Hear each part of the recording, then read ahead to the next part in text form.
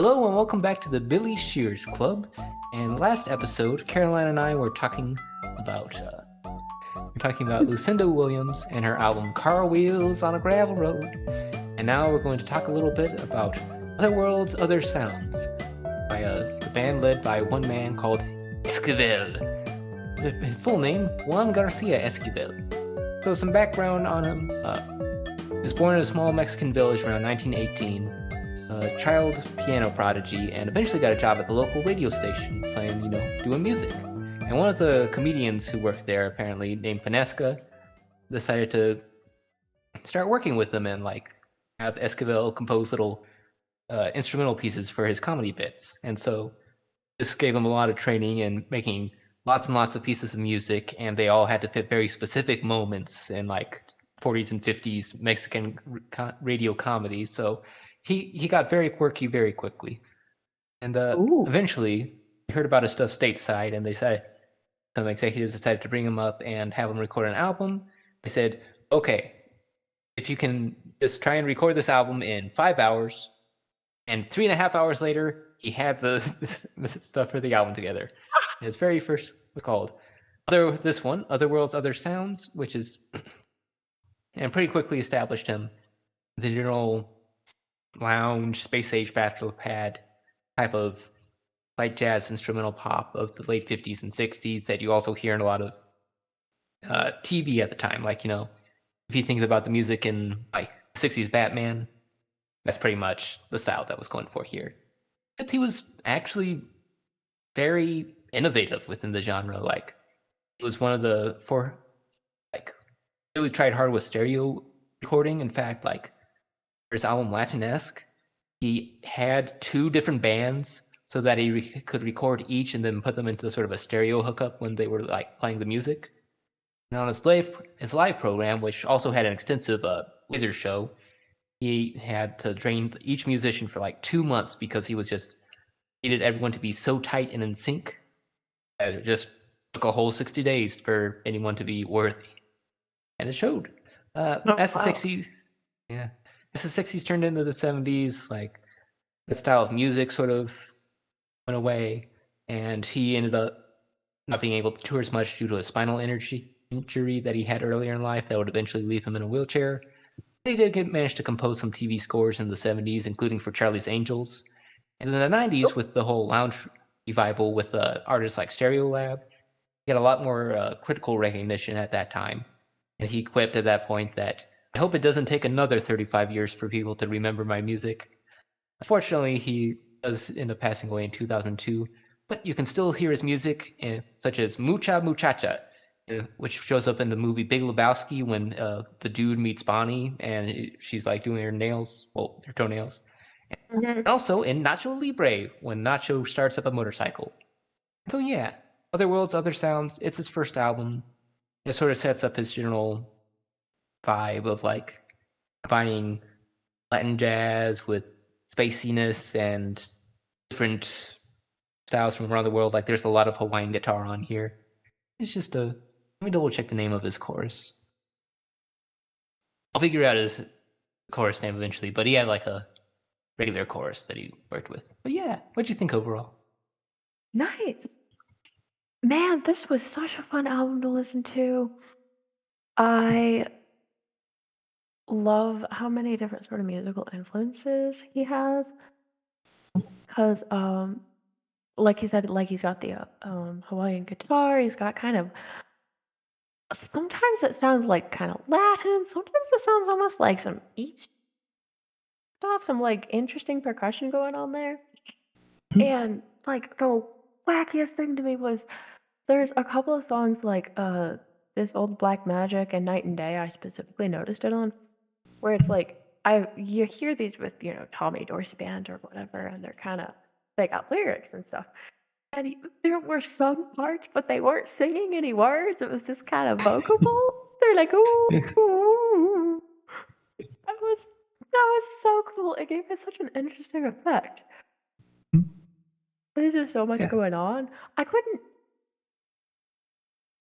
decide what I would describe it as, because on the one hand it does, you can kind of tell it's a little older because it sounds a little more like the big band kind of style stuff, but it had a lot of different qualities of instrument going on, which kind of like spiced it up a little more than just the really smooth big band stuff. Um, so I thought that was just so cool. Yeah.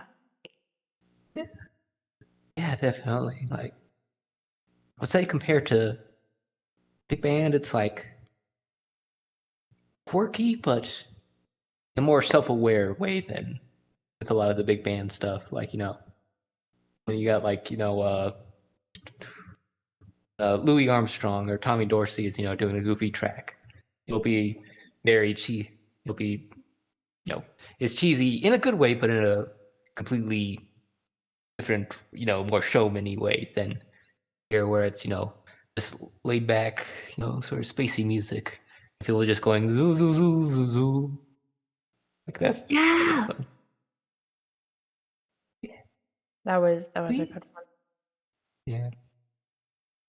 Yeah. And it's also fun because like these are pretty much all covers of different jazz and Latin standards, including a couple that we've covered previously on the show, like that old Black Magic that we talked about on the Halloween episode shows up on here, as does Ponciana from the Mhm. Wolfpack album. I was like, Yeah. yeah. Yeah, what did you think? Any general favorites or least favorites? Um, I I liked Night and Day probably mostly because I noticed the vocal thing on that track, and I was so intrigued by that. It was really exciting. And I also really liked it had to be you. It had to be you. The last track. It was fun.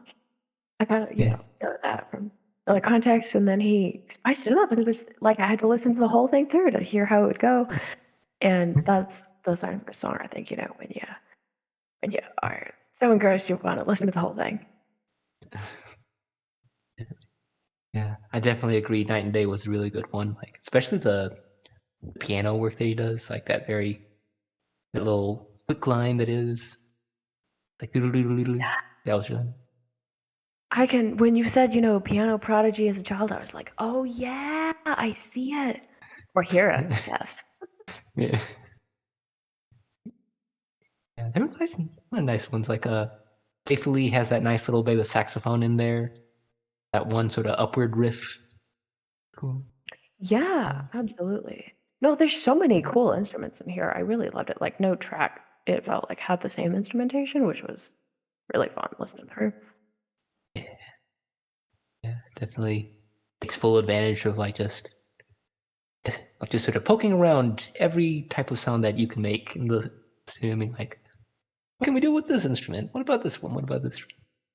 That sort of spirit of exploration really sets it apart. Yeah, yeah. Did you have favorites from the album? Yeah. Let's see. Yeah, the Night and Day and Playfully. I think Granada also made a really big impression on me just because it's like the very first one. Yeah, That and it's really, got that cool like Latin rhythm and everything. yeah. Good stuff. Magic is the Moonlight also. Oh yeah. That brings out the melody there. Adios was also nice because it was sort of like the dreamy one. The what now? Adios. It was really dreamy and Oh laid back. yeah. Absolutely. Yeah, yeah. Did you have any that you weren't as hip to? I honestly didn't, because I mean, the worst it got on this album was like easy listening, which is, inoffensive to your ears. And like, maybe I want to say like Ballerina wasn't really, it didn't pop, I guess, but like, it wasn't bad. There just wasn't anything that caught my ear as new, because a lot of the tracks were like, oh, fun, new, exciting thing. Yeah. Gotcha. Yeah. So yeah, I mean, I thought it was a really cohesive album. Yeah. Yeah. I will Keeps it admit that interesting to listen to. Go ahead. yeah, I was gonna say like that bit on the easy listening is sort of a weakness on the album for me, just because like generally it is more on the easy listening side, and like the songs are pretty similar. And since I mean there are definitely the different little instruments and licks that he throws in, but like the sort of through line, like there's sort of the similar sort of Latin jazz beat going on in the background throughout all of them. Like it's a little it makes it makes it a little harder to separate especially when there aren't as many with like vocals. Like first couple listens, like when it got around, just honestly like speak low a little bit. But overall, yeah, there wasn't really like any bad songs or weak songs. It was just like it was a more casual listen, I would say. Like Yeah, no, that's probably right. Yeah. But Ponciana, when the horns break on Ponciana, that's good. Oh yeah, got some good little brass action there. Mm-hmm.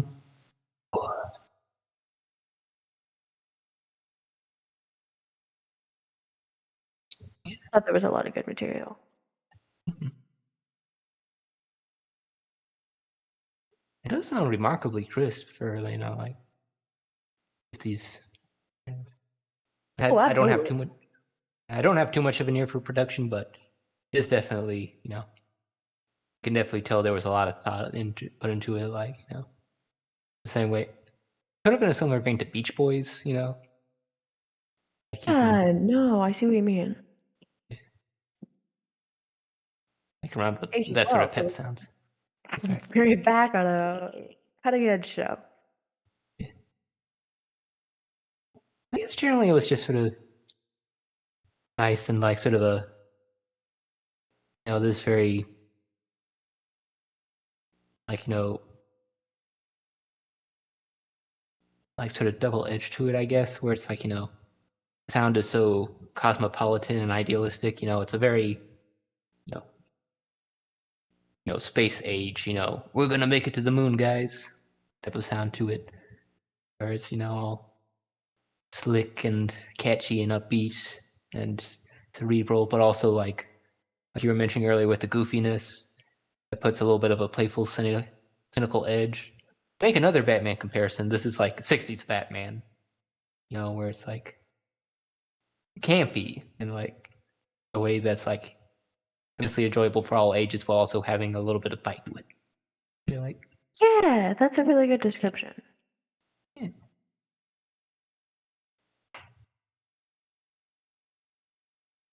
So,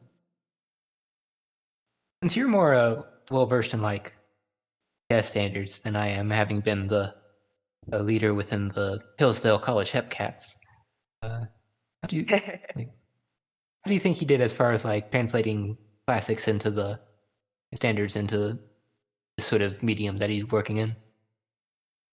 Yeah, I definitely thought it was a good take. It definitely, you can tell, isn't that transition period of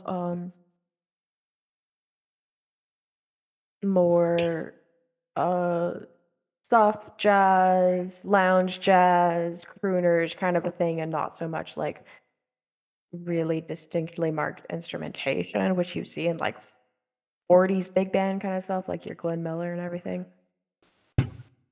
And I thought it did a good job, like kind of giving it an update. Like I keep talking about the instrumentation, it made it new and kind of pop and make you re-listen to the old songs.